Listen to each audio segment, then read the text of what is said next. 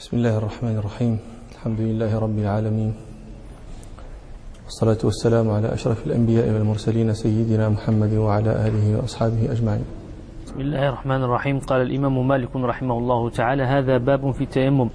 قال عبيد الله بن يحيى رحمه الله: حدثني يحيى عن مالك عن عبد الرحمن بن القاسم عن أبيه عن عائشة أم المؤمنين أنها قالت: خرجنا مع رسول الله صلى الله عليه وسلم في بعض أسفاره حتى إذا كنا بالبيداء أو بذات الجيش انقطع عقد لي، فأقام رسول الله صلى الله عليه وسلم على التماسه، وأقام الناس معه وليسوا على ماء وليس معهم ماء، فأتى الناس إلى أبي بكر الصديق فقالوا: ألا ترى ما صنعت عائشة؟ أقامت برسول الله صلى الله عليه وسلم وبالناس وليسوا على ماء وليس معهم ماء. قالت عائشة: فجاء أبو بكر ورسول الله صلى الله عليه وسلم واضع رأسه على فخذي قد نام، فقال: حبست رسول الله صلى الله عليه وسلم والناس وليسوا على ماء وليس معهم ماء. قالت عائشة: فعاتبني أبو بكر فقال: ما شاء الله أن يقول، وجعل يطعن بيده في خاصرتي، فلا يمنعني من التحرك إلا مكان رسول الله صلى الله عليه وسلم على فخذي. فنام رسول الله صلى الله عليه وسلم حتى أصبح على غير ماء، فأنزل الله تبارك وتعالى آية التيمم: فتيمموا. فقال أسيد بن حضير: ما هي بأول بركتكم يا آل أبي بكر؟ قالت: فبعثنا البعير الذي كنت عليه فوجدنا العقد تحته. كنا بدأنا في الكلام على بعض ما يعين على هذا الحديث. قولها رضي الله عنها: كنا خرجنا مع رسول الله صلى الله عليه وسلم في سفر، قلنا إن هذا السفر كان في غزوة المصطلق، غزوة المريسيع نسبة إلى الماء، المريسيع هذا نسبة إلى الماء، المصطلق نسبة إلى القبيلة. حتى إذا كنا بالبيداء أو بذات الجيش. ذات الجيش هذا موضع كان بقرب المدينة، والآن اليوم يسمى بالشلبية. والبيداء هو موضع أيضا بين مكة والمدينة أمام ذو الحليفة، ذو الحليفة المسمى اليوم بأبيار علي. والبيداء في الأصل اسم للصحراء، كل صحراء لا ماء فيها تسمى بيداء، تسميت كذلك لأنها يبيد فيها سالكها. نعم. قالت رضي الله عنها: حتى إذا كنا بالبيداء أو بذات الجيش انقطع عقد لي. انقطع، قولها انقطع عقد لي. العقد هو كل ما أحاط بالعنق، كل ما أحاط بالعنق يسمى عقدا. وعقدها رضي الله عنها كان من جزع ظفار. جزع هو الخرز، وهذا العقد كان من خرز يماني، وهو خرز فيه بياض وسواد. والعرب تزعم أن من تختم بهذا النوع من الخرز، تختمه هذا يكون سببا في الهموم، في الهم والحزن والأحلام المفزعة ومعاصمة الناس. ويقولون إن المرأة المعسر، تعرفون المعسر، إذا ربطت شعرها بهذا الجزع ولدت من ساعتها. وطبعا هذا لعله من مختلقات العرب. أنتم تعرفون أن العرب كان لها مختلقات، لعل هذا منها. من مختلقاتها أنهم مختلقاتها ما يسمى التعشير. التعشير هذا كانوا إذا سافر أحدهم إلى المدينة أو إلى خيبر، المدينة في ذلك الوقت تسمى يثرب، إذا سافر إلى يثرب أو إلى خيبر وخاف أن تأخذه حمى يثرب أو حمى خيبر، عشر. ما معنى عشر؟ نهق 10 مرات. تعرفون أن المدينة وخيبر كانتا موبؤتين، كان بهما وباء، هذا معروف. حتى إنه لما هاجر النبي صلى الله عليه وسلم وأصحابه، بعضهم أخذته حمى خيبر، بعضهم أخذته حمى المدينة. من أولئك أبو بكر وبلال. وقصة بلال مشهورة أنه كان إذا ارتفعت عنه الحمى يقول: ألا ليت شعري هل أبيتن ليلة بواد وحولي إذخر وجليل. بواد يقصد بوادي مكة، والآن يتأسف على مكة ويحن إليها، ألا ليت شعري هل أبيتن ليلة بواد، يقصد وادي مكة، وحولي إذخر وجليل، وهذا نوع من النبات الطيب لا يكون إلا في مكة ونواحيها. وهل أردن يوما مياه مجنة، وهل يبدو لي شامة وطفيل، جبلان في نواحي مكة. فكان إذا ارتفعت عنه الحمى أنشد هذين البيتين، فزاره النبي صلى الله عليه وسلم مرة فسمعه يقول: اللهم لعن شيبة بن ربيعة وعتبة بن ربيعة وأمية بن خلف، أخرجونا من أرضنا إلى أرض الوباء. فكان مشهور هذا الوباء. فقال النبي صلى الله عليه وسلم: اللهم حبب إلينا المدينة كحبنا مكة أو أشد، إلى أن قال صلى الله عليه وسلم: وانقل حماها إلى الجحفة. فأجاب الله تعالى دعوة نبيه صلى الله عليه وسلم، فطابت حينئذ المدينة لساكنها. الشاهد أنها كانت موبوءة، فكانوا إذا أراد أحدهم أن يقدم المدينة وخشي من حماها نهق 10 مرات جاثيا على ركبتيه، قالوا لينجو وليسلم من تلك الحمى. هذا أيضا من مختلقاتهم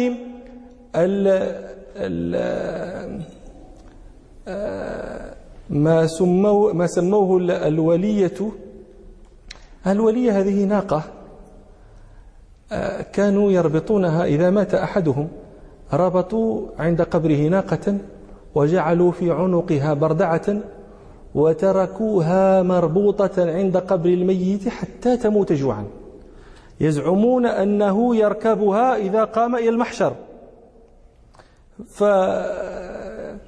يعني هذا أيضا مختلقاتهم. في هذا يقول المتمني أحد شعرائهم يوصي ابنه، يقول له: أبني زودني إذا فارقتني في القبر راحلة برحل قاتري، للحشر أركبها إذا قيل اضعنوا، مستوسقين معا لحشر الحاشر، من لا يوافيه على عيرانة والخلق بين مدفع أو عاثر، إلى آخره. المهم هذه بعض مختلقاتهم مذكورة في كتب السير وكتب الآداب. نعم. حتى إذا كنا بالبيداء أو بذات الجيش انقطع عقد لي. قالت: انقطع عقد لي. في بعض الروايات في الصحيح أن العقد كان لأختها أسماء رضي الله عنها، وجمع بين الروايتين بأن العقد كان لأسماء، ولكن كان عند عائشة عارية عندها. نعم. فأقام رسول الله صلى الله عليه وسلم على التماسه، وأقام الناس معه وليسوا على ماء وليس معهم ماء. لما سقط العقد من عنقها ما أحست به، فلما فطنت إلى فقده خفي عليها مكانه، فلذلك أقام النبي صلى الله عليه وسلم بجيش التماسا لعقد عائشة. لقد كان لكم في رسول الله أسوة حسنة. جيش كله يحبسه النبي صلى الله عليه وسلم التماسا لعقد. غني عن كل تعليقات. نعم. فأتى الناس إلى أبي بكر الصديق فقالوا: ألا ترى ما صنعت عائشة؟ أقامت برسول الله صلى الله عليه وسلم وبالناس وليسوا على ماء وليس معهم ماء. قالت عائشة: فجاء أبو بكر ورسول الله صلى الله عليه وسلم واضع رأسه على فخذي قد نام. قالت عائشة: فجاء أبو بكر. من أبو بكر؟ ولماذا لا تقول جاء أبو بكر وتقول جاء أبي؟ قالوا: لأي شيء جاء؟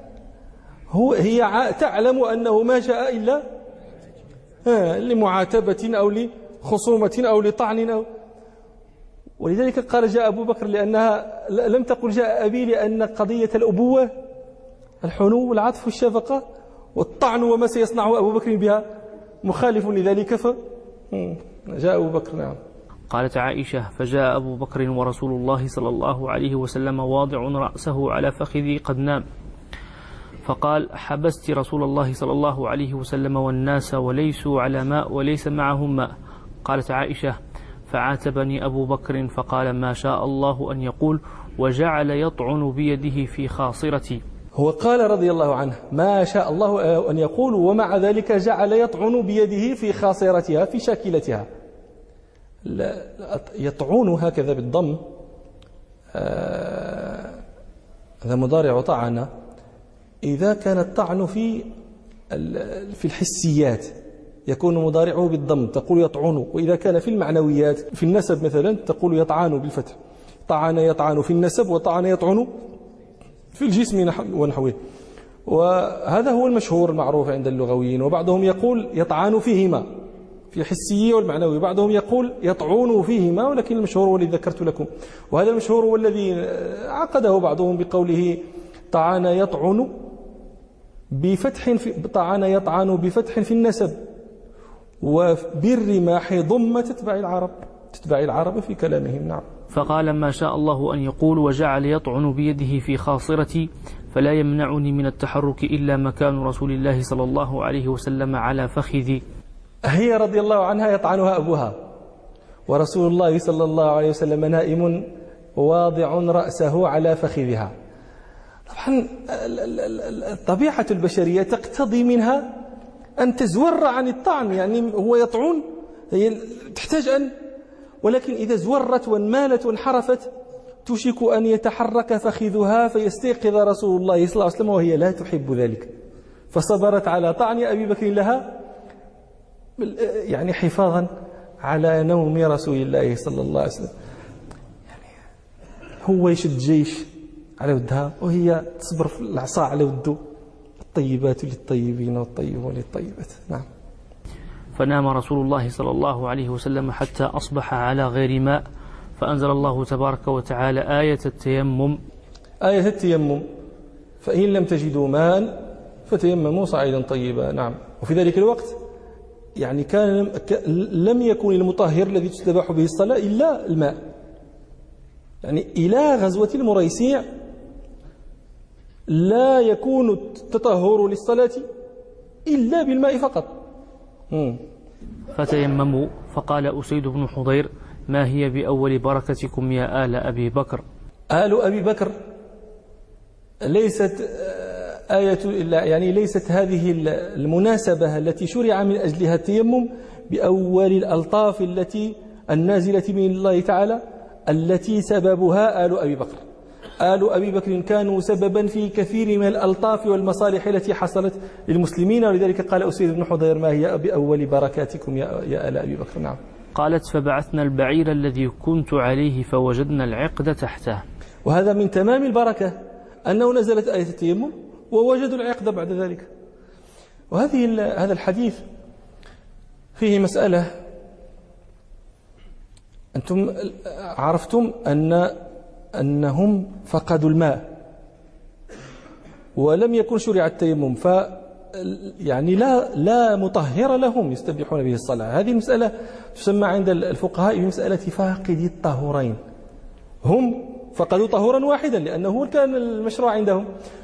طيب إذا فقد أحدنا الطهورين معا لم يجد ماء يتوضأ به ولم يجد شيئا يتيمم عليه، يتصور هذا كيف؟ نعم. المصلوب. الفقهاء يضربون مثلا لهذا بالمصلوب. مصلوب وحضر وقت الصلاة مصلوب وخصو يصلي. وبمن مثلا هرب من مثل حيوان مفترس فصعد فوق شجرة، هو كل شيء، راه الماء، راه التراب، راه كل شيء، ولكن فهذه مسألة فقه الطهورين اختلف العلماء فيها على 4 أقوال، والأقوال الأربعة عندنا في المذهب. القول الأول هو قول الإمام مالك رحمه الله، وهو المعتمد عندنا في مذهب المالكية، أن من لم يجد الماء ولم يجد ما يتيمم عليه تسقط الصلاة عليه، تسقط الصلاة، ويسقط عنه قضاؤها أيضا، فلا تطلب منه الصلاة ولا يطلب منه قضاؤها، طبعا إذا خرج الوقت، لأنه لا يتحدث عن القضاء إلا إذا خرج الوقت. وهؤلاء أصحاب هذا القول بنوه على أن الطهارة شرط في صحة الصلاة، لا تصح صلاة بغير طهور، وشرط في الوجوب أيضا، من لم يكن طاهرا لا تجب عليه الصلاة. واستدلوا على هذا بما رواه الشيخان عن أبي هريرة رضي الله عنه أن رسول الله صلى الله عليه وسلم قال: لا يقبل الله صلاة أحدكم إذا أحدث حتى يتوضأ. واستدلوا بما رواه مسلم عن ابن عمر رضي الله عنهما أن رسول الله صلى الله عليه وسلم قال لا تقبل صلاة بغير طهور. وجه الاستدلال بهذين الحديثين أن ما لا يقبل إذا فعل لا يشرع فعله ابتداء، فلذلك قالوا لا تجب عليهم أصلا، لأنه لو فعلوها ما قبلت ما صحت، فإذا لا يشرع فعلها، وإذا لم يكن يشرع فعلها لعدم الطهارة فلا تكون واجبة أصلا، لا يخاطبون بها. واستدلوا على ذلك أيضا بحديث القلادة، هذا حديث عائشة رضي الله عنها، لأنه في رواية في الصحيح أن رسول الله صلى الله عليه وسلم بعث ناسا من أصحابه في طلبها، فلما أدركتهم الصلاة وليس عندهم ماء صلوا بغير وضوء، فلما رجعوا وأخبروا بذلك النبي صلى الله عليه وسلم أنزل الله آية التيمم. قال الفقهاء لما صلوا بغير وضوء وأنزل الله آية التيمم معناها أنه لا تكون صلاة بغير طهور، فقالوا لذلك لا يصلي، وقالوا لا يقضي أيضا، إذا خرج الوقت ووجد الماء أو وجد ما يتيمم عليه لا يقضي. لماذا؟ لأنه لم يخاطب بها أصلا، وقاسوه على الحائض، قالوا الحائض هذه لا تصلي، وما الذي طرأ عليها؟ ارتفاع الطهارة، فإذا رجعت الطهارة لم تقضي ما كان عليها من الصلاة. القول الثاني هو قول الحنفية وأصبغ من المالكية. هؤلاء يقولون إن فاقد الطهورين لا يصلي الصلاة في وقتها، يعني لا يصلي، لكن إذا وجد بعد ذلك ماء أو متيمما فإنه يقضي. هم يتفقون مع المالكية في عدم الأداء، ويخالفونهم في القضاء. إذن بالنسبة لموافقتهم في عدم الأداء فالأدلة هي، ولكنهم خالفوهم في القضاء. لماذا؟ قالوا إن القاعدة في الفقه أن ما جاز لعذر بطل بزواله، هذه قاعدة فقهية، ما جاز لعذر بطل بزواله. الآن هؤلاء جاز لهم أن يتركوا الصلاة لعذر شو هو؟ فقدان الطهارة، لكن بعد أن وجدوا الماء هذا العذر زال. العذر الذي أوجب ترك الصلاة هو فقدان الطهور، لكن إذا وجدوا طهورا زال العذر، فزال ما كان العذر سببا له. ما جاز لعذر بطل بزواله، إذن وجب عليهم أن يقضوا. وقاسوه أيضا على الحائض، قالوا إن الحائض لا تصوم وإنما فقدت الطهارة، فإذا آبت طاهرة وجب عليها أن تقضي ما كانت تركته من الصوم. القول الثالث هو قول الشافعية وبعض الحنابلة وابن القاسم صاحب مالك. هؤلاء قالوا من فقد الطهورين يصلي على حسب حاله، وإذا وجد بعد ذلك ماء أو متيمما يقضي ما كان صلاه. فهؤلاء يقولون يؤدي ويقضي. إذا قالوا يصلي على حسب حاله معنى هذا يصلي من غير وضوء ولا تيمم بحسب حاله. هؤلاء استدلوا بما رواه البخاري ومسلم عن أبي هريرة رضي الله عنه أن رسول الله صلى الله عليه وسلم قال إنما هلك من كان قبلكم بسؤالهم واختلافهم على أنبيائهم، فإذا نهيتكم عن شيء فاجتنبوه، وإذا أمرتكم بشيء فأتوا منه ما استطعتم. قالوا إن فاقد الطهورين هو مأمور بالصلاة والطهارة للصلاة، ولكنه مستطيع على بعض ما أمر به، وهو الصلاة من غير طهور، لأن النبي صلى الله عليه وسلم قال فأتوا منه ما استطعتم، وهو هذا هو مستطيع لذلك، مستطيع للصلاة غير مستطيع للطهارة، فيؤدي ما استطاعه ويترك ما لم يستطع. واستدلوا بقاعدة فقهية، وهي أن الميسور لا يسقط بالمعسور. الفقهاء عندهم قاعدة يقولون الميسور لا يسقط بالمعسور، عبادة مركبة سهل عليك شيء منها وتعسر عليك شيء منها. هم يقولون الميسور لا يسقط عنك بسبب وجود المعسور، لا، الميسور تطالب به والمعسور لا تطالب به. إذن قالوا يؤدي. واستدلوا أيضا بحديث عائشة، هذا حديث القلادة. قالوا إن النبي صلى الله عليه وسلم لما بعث أولئك في طلب القلادة صلوا وأتوا وأخبروه أنهم قد صلوا، لم ينكر عليهم، فدل على أنه أقرهم على الصلاة بغير طهور، فهذا إقرار منه صلى الله عليه وسلم. وألزموه بالقضاء. لماذا؟ قالوا احتياطا للصلاة، هو يؤدي على حسب حاله، لكن إذا وجد يقضي احتياطا لتلك الصلاة التي صليت من غير طهور. وقالوا أيضا إن هذا عذر نادر أن لا تجد ماء ولا شيء تتيمم عليه، والعذر النادر لا عبرة به، لا يؤثر في استجلاب الرخص. القول الرابع قول الحنابلة في المشهور عنهم، وقول أشهب من المالكية. هؤلاء يقولون إن فاقد الطهورين يصلي على حسب حاله ولا يقضي إذا خرج وقت، فهم متفقون مع أصحاب القول الثالث في الأداء على حسب الحال، يخالفونهم في الشافعية يوجبون عليه القضاء، والحنابلة وأشهب يرون أنه لا قضاء عليه. إذن الأدلة التي يستدلون بها على الصلاة بحسب حاله هي، لكنهم لم يجيبوا عليه القضاء. لماذا؟ قالوا لأن هذا أتى بالمطلوب منه في الوقت على حسب طاقته، فبرئت ذمته.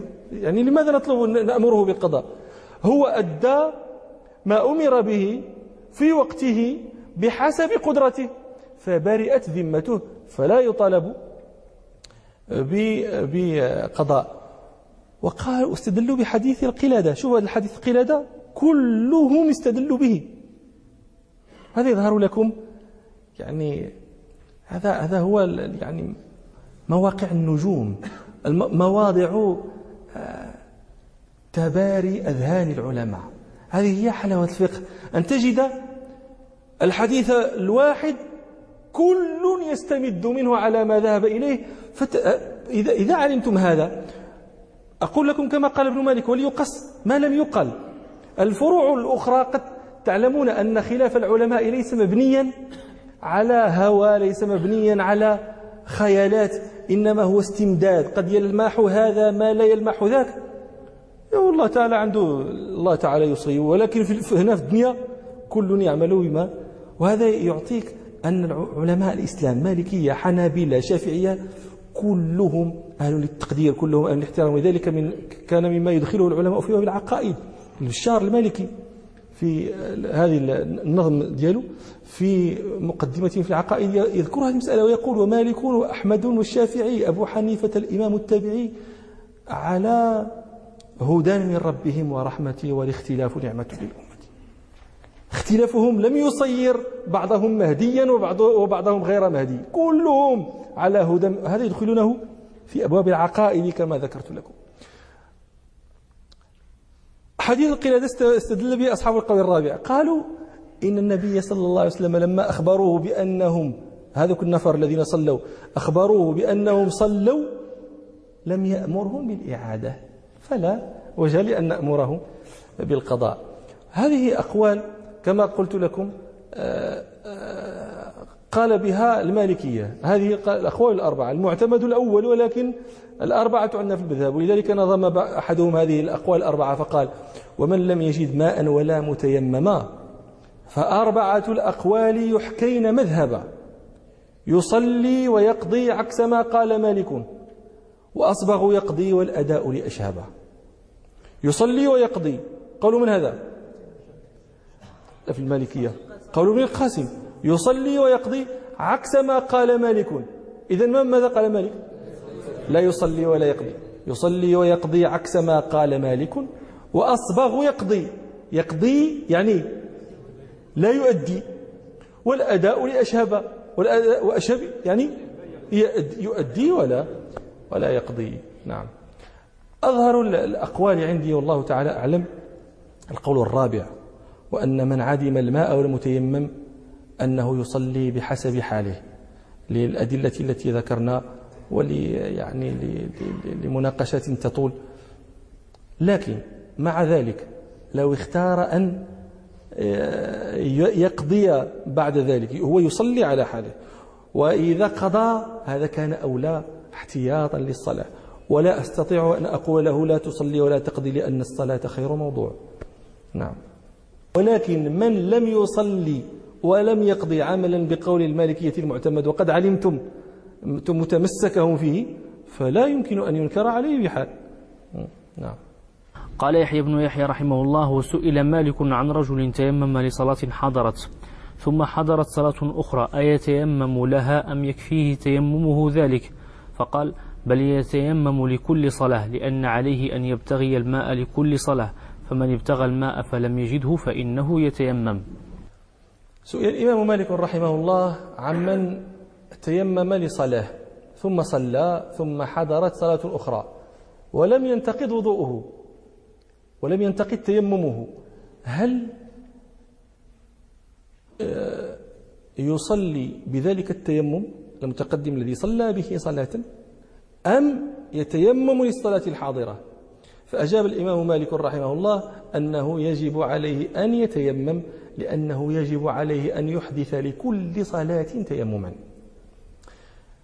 هذا الكلام من الإمام رحمة الله عليه مبني على مسألة، وهي أن التيمم لا يرفع الحدث، إنما يبيح الصلاة. ما هو الحدث؟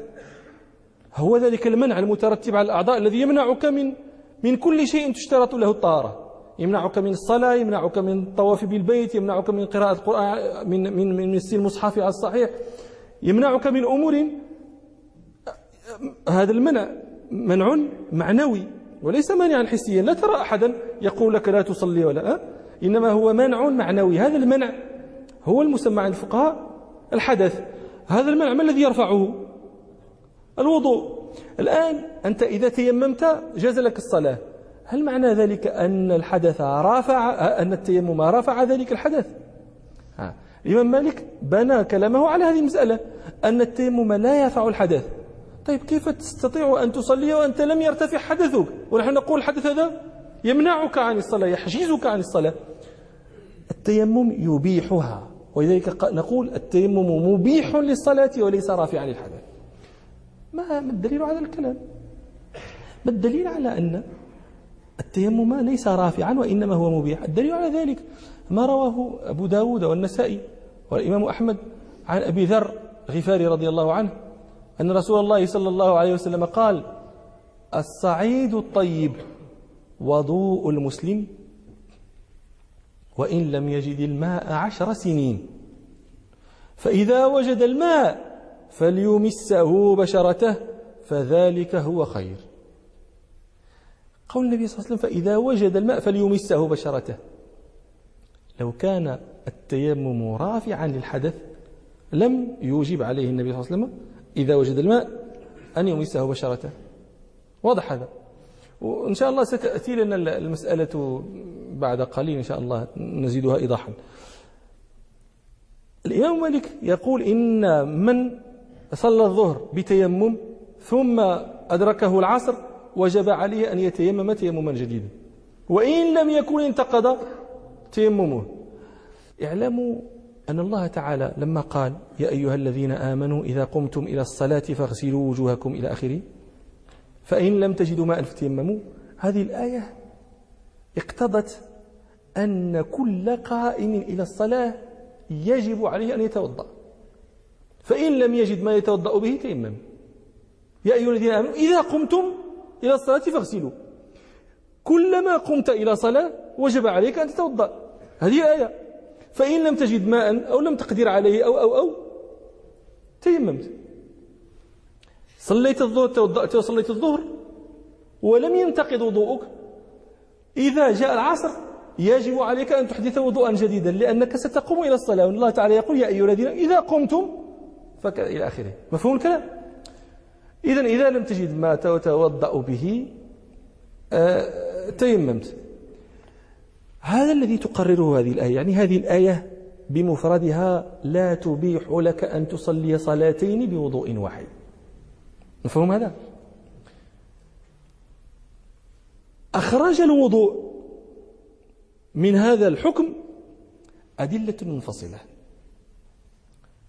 روى البخاري ومسلم في صحيحيهما عن جابر بن عبد الله رضي الله عنهما قال: جاء عمر يوم الخندق يسب كفار قريش ويقول: يا رسول الله ما كدت أن أصلي العصر حتى كادت الشمس أن تغرب. فقال النبي صلى الله عليه وسلم: وأنا ما صليتها بعد. قال: فنزل ببطحان فتوضأ فصلى العصر بعدما غابت الشمس ثم صلى المغرب بعدها. فصلى النبي صلى الله عليه وسلم العصر والمغرب بوضوء واحد ووضوء العصر. وروى مسلم في صحيحه أن رسول الله صلى الله عليه وسلم صلى يوم الفتح الصلوات بوضوء واحد. فقال له عمر: يا رسول الله لقد صنعت اليوم شيئا لم تكن تصنعه. فقال رسول الله صلى الله عليه وسلم: عمدا صنعته يا عمر. وفي رواية عند أصحاب السنن أن رسول الله صلى الله عليه وسلم كان يتوضأ لكل صلاة، فلما كان يوم الفتح صلى الصلوات كلها بوضوء واحد. هذه الأحاديث التي ذكرت لكم أخرجت الوضوء من الحكم الذي قررته الآية. الآية قررت أن كل قائم إلى أي صلاة من الفرائض يجب له أن يحدث لها وضوءا، فإن لم يجد تيمم. جاءنا الوضوء وجدنا له أدلة منفصلة أخرجته، فجاز للقائم إلى الصلاة أن يصليها بوضوء متقدم، وبقي التيمم على الحكم، لم يخرجه دليل منفصل. فهمتم؟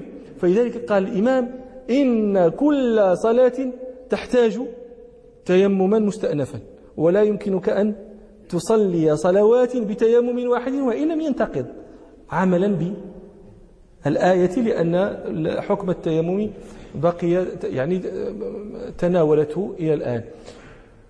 وقد روى البيهقي عن ابن عمر رضي الله عنهما أنه قال: يتيمم لكل صلاة وإن لم يحدث. هذا أيضا دليل من الأثر على هذا الذي قاله الإمام مالك رحمه الله. نعم. وسئل مالك عن رجل تيمم أيؤم أصحابه وهم على وضوء؟ قال: يؤمهم غيره أحب إلي، ولو أمهم هو لم أر بذلك بأسا. سئل الإمام مالك رحمه الله عن قوم متوضئين هل يؤمهم متيمم؟ فقال: يؤمهم متوضئ أحب إلي، وإن أمهم هو لم أر بذلك بأسا. يعني لم أر بذلك بأسا معناه أن إمامة المتيمم لأهل الوضوء جائزة على كراهة. لذلك قال: أن يؤمهم مثلهم أحب إلي. وهذا هو المذهب، أن الإمامة المتيمم بمتوضئ مكروهة، جائزة لكنها مكروهة. لماذا؟ لأن الأصل أن الإمام حالته يجب أن تكون مساوية لحال المأمومين إن لم تكن أفضل منهم، وفضيلة التيمم أدوان من فضيلة الوضوء. لذلك رأى الإمام مالك أن الإمام حال كونه متيمما أحط من المأمومين، وحال أن يكون أفضل منهم في يعني أدنى أحواله أن يكون مثلهم، ولذلك كره أن يؤمهم المتيمم. محمد بن مسلمة صاحب الإمام مالك وتلميذه قال: إن المتيمم يؤم أهل الوضوء بلا كراهة، لأنه في الطهارة مثلهم، وإنما آل إلى التيمم إما لعدم وجود الماء أو لعدم القدرة على استعماله ونحو ذلك من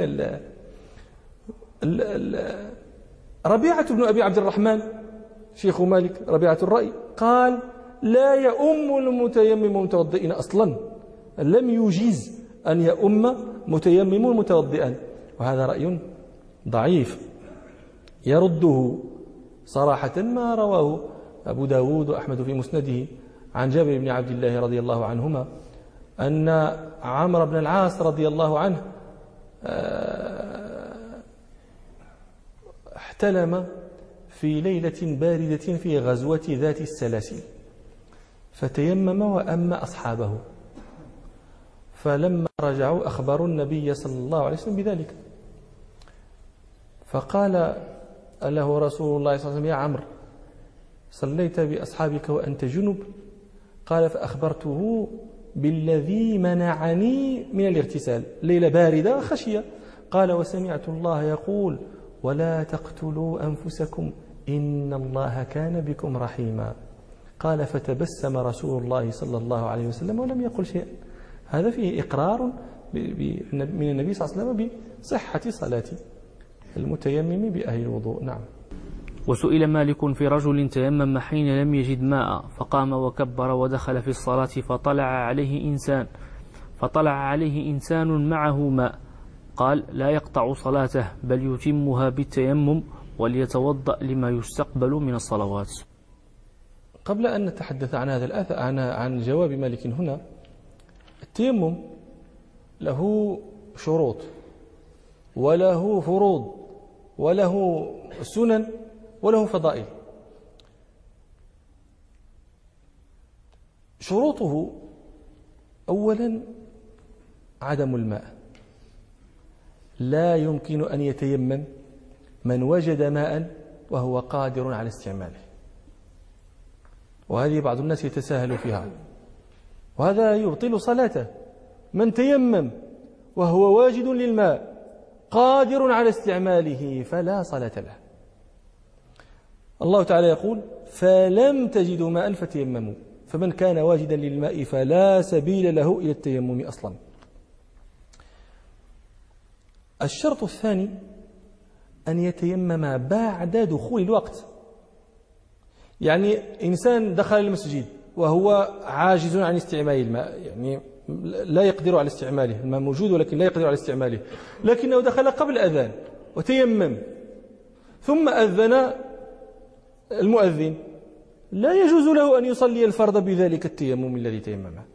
لماذا؟ لأن من شروط التيمم أن يكون بعد دخول الوقت لا قبله. من أين هذا الشرط؟ من قول الله تعالى: إذا قمتم إلى الصلاة فاغسلوا وجوهكم. ومتى تقوم إلى الصلاة؟ بعد وجوبها عليك. وقد روى الإمام أحمد عن أبي أمامة الباهلي رضي الله عنه أن رسول الله صلى الله عليه وسلم قال: وجعلت لي الأرض مسجدا، وجعلت لي الأرض كلها مسجدا وطهورا، أينما أدركتني الصلاة تمسحت وصليت.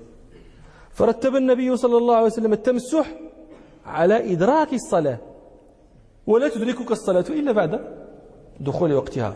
وكذلك قال صلى الله عليه وسلم في الحديث الآخر: أينما أدركت رجلا من أمتي الصلاة فعنده مسجده وطهوره. فرتب أيضا مشروعية استعمال الأرض في التيمم بإدراك الوقت، وذلك لا يكون إلا بعد دخوله. أما فروضه فهي عندنا 5. قال البشار: فروضه 5: صعيد طهر، ونوي استباحة، وسمي الأكبر، والضربة الأولى، وفور ثما الوجه والكفين مسحا عما. فروضه 5: صعيد طهر، هذا الفرض الأول، الصعيد الطاهر، لقول الله تعالى: فتيمموا صعيدا طيبا. وفي حديث الصحيحين عن عمران بن حسين رضي الله عنه أن النبي صلى الله عليه وسلم لما قال لذلك الرجل الذي رآه معتزلا في الناس لم يصلي، قال له: ما منعك أن تصلي في القوم؟ قال: أصابتني جنابة ولا ماء. قال: عليك بالصعيد فإنه يكفيك. قال الله تعالى: فتيمموا صعيدا طيبا. المالكية ومن وافقهم ما معنى صعيد طيب؟ يفسرون الطيب هنا بالطاهر، صعيدا طيبا أي طاهرا. العلماء مجمعون على أنه لا يجوز التيمم بشيء نجيس، لكن خالفنا بعض الناس فقال بعض العلماء: الطيب المنبت. يعني المالكية عندما يقولون الطيب طاهر يجوزون التيمم على كل طاهر من الصعيد وإن لم يكن منبتا، فيجيزون التيمم على الرمل وعلى التراب وعلى الآجر وعلى الرخام، يعني على كل ما صعد على الأرض وإن لم يكن منبتا. بعض العلماء يرى أن الطيب معناه المنبت. من أين أخذوا هذا؟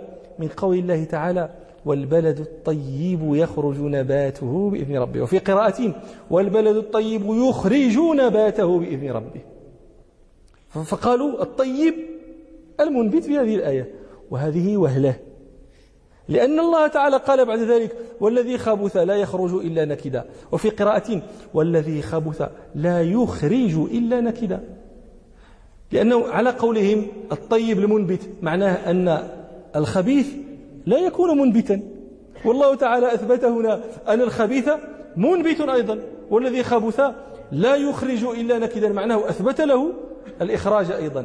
فلذلك قلنا إن الطيب معناه الطاهر. الفرض الثاني قال فروضه 5 صعيد طهورا ونوي. الفرض الثاني النية، وهذا موضع إجماع بين العلماء أن النية شرط في صحة التيمم. قال ربنا فتيمموا صعيدا أي فاقصدوا له، والنية ملازمة لهذا القصد. وقال عمر رضي الله عنه سمعت رسول الله صلى الله عليه وسلم يقول إنما الأعمال بالنية، إنما صحة الأعمال بسبب النيات. لكنه قال ونوي استباحة، تنوي بتيممك استباحة الصلاة لا رفع الحدث. احنا قلنا إن رسول الله صلى الله عليه وسلم قال في الحديث الذي رواه أحمد وغيره عن أبي ذر الصعيد الطيب وضوء المسلم وإن لم يجد الماء 10 سنين فإذا وجد الماء فليمسه بشرته. هذا دليل على أنه لا يرفع. هذا حديث عمران بن حصين الذي ذكرنا في الصحيحين لما قال النبي صلى الله عليه وسلم لذلك الرجل عليك بالصعيد فإنه يكفيك. بعد ذلك أتي النبي صلى الله عليه وسلم بماء فبعث به إلى ذلك الرجل وقال خذ فأفرغه عليك، ولو كان ارتفع حدثه بسبب تيممه ما أمره النبي صلى الله عليه وسلم أن يفرغ عليه الماء. قال ونوي استباحة وسمي الأكبر. والضربة الأولى، الضربة الأولى هذا فرض لما رواه الشيخان عن عمار بن ياسر رضي الله عنهما قال بعثني رسول الله صلى الله عليه وسلم في حاجة فأجنبت فلم أجد ماء فتمرغت في الصعيد كما تمرغ الدابة، فرجعت فذكرت ذلك للنبي صلى الله عليه وسلم فقال إنما كان يكفيك أن تقول بيديك هكذا. وضرب رسول الله صلى الله عليه وسلم بكفيه الأرض ثم مسح شماله بيمينه ومسح وجهه وكفه. الفرض الثالث شنو هو؟ شنو الثالث؟ وفور ثم قال هو فروضه 5 صعيد طهورا ونوي استباحة الثانية. والضربة الأولى الثالث. وفور ثم الفور الموالاة، يعني ألا تفصل بين أعمال التيمم بأن تصل مسح وجهك بكفيك من غير فاصل، لأنه هكذا نقل عن النبي صلى الله عليه وسلم. الفرض الخامس للوجه والكفين مسحا عما. هذا هو الفرض الخامس أن تمسح وجهك وكفيك للآية فامسحوا بوجوهكم وأيديكم من ولي حديث عمار بن ياسر. سننه قال هو وسن مسح من يد للمرفق وجدد الضرب ورتب وارفق. سننه التي ذكر البشار 3 سنن. الأولى شنو هي؟ سنة مسح من يد للمرفق. السنة الأولى مسح اليدين إلى المرفقين، وهذا استدل له بما رواه الدارقطني عن جابر رضي الله عنه أنه قال رسول الله صلى الله عليه وسلم التيمم ضربة للوجه وضربة لليدين إلى المرفقين. وروى الدارقطني والبيهقي عن ابن عمر رضي الله عنهما أن رسول الله صلى الله عليه وسلم قال: التيمم ضربتان، ضربة للوجه وضربة لليدين إلى المرفقين. لكن هذين الحديثين ضعيفان مرفوعين، والصحيح أنهما موقوفان، فيكون هذا من قول جابر ومن قول ابن عمر، ولا يعلم لهما مخالف من الصحابة. وقد روى الإمام مالك في موطئه عن نافع أنه أقبل هو ابن عمر من الجرف حتى إذا كان بالمربد نزل ابن عمر فتيمم فمسح وجهه ويديه إلى المرفقين ثم صلى. فهذا دليل المالكية في استحباب المسح إلى المرفقين. السنة الثانية الضربة الثانية، قال: وجدد الضربة الثانية. ودليل هذا ما تقدم لنا مما رواه الدارقطني والبيهقي عن ابن عمر وجابر. الأمين الشنقيطي رحمة الله عليه صاحب أضواء البيان يقول بعد أن تحدث عن هذه المسألة: إذا علمت ما في المسألة من النصوص فاعلم أن الواجب في التيمم مسح الوجه واليدين إلى الكفين، مسح الوجه والكفين، هذا الواجب. ولا يبعد ما قال مالك من سنية المسح إلى المرفقين. قال: لأن الآثار التي ذكرت وإن كانت كلها يعني لا تخلو من ضعف، إلا أن بعضها يشد بعضا وتعتضد بالموقوفات المذكورة، موقوف ابن عمر وموقوف جابر، فلا يبعد كون الواجب هو المسح إلى مسح الكفين، والسنة مسح اليدين إلى المرفقين كما هو مذهب المالكية. السنة الثالثة مما ذكر الترتيب، بأن تقدم وجهك ثم كفيك على الترتيب الوارد في القرآن: فامسحوا بوجوهكم وأيديكم. وليس هذا الترتيب واجبا، وقد تحدثنا عن الواو وأنها لا تقتضي ترتيبا. ثم إن في بعض الطرق حديث عمار أن النبي صلى الله عليه وسلم فمسح بكفيه، مسح كفه ووجهه، كفيه ووجهه. وفضله التراب. الأولى للمتيمم أن يستعمل التراب. المالكية وإن أجازوا استعمال كل ما صعد على الأرض، هم استثنوا، العلماء يستثنون الذهب والفضة، هم يجيزون الرمل والتراب والرخام والأحجار والمعادن أيضا، إلا إذا دخلتها الصنعة. المعدن إذا لم تدخله صنعة أجازوا أيضا التيمم به لأنه مما صعد على الأرض من الصعيد، إلا الذهب والفضة. الذهب والفضة يعني معدنا، ماشي دخلته الصنعة طبعا لا كلام عليه، ولكنه معدن لم يجيزوا التيمم عليه. قالوا لمنافاته الخشوع والتواضع المطلوب في الصلاة. ويستحبون التراب إعمالا لرواية من رواية الحديث: وجعلت لنا الأرض مسجدا وطهورا، في بعض الروايات: وجعلت لنا الأرض مسجدا وتربتها طهورا. فقالوا الأولى استعمال التراب خروجا أيضا من خلاف العلماء. نكتفي بهذا. سبحانك اللهم وبحمدك، أشهد أن لا إله إلا أنت، أستغفرك.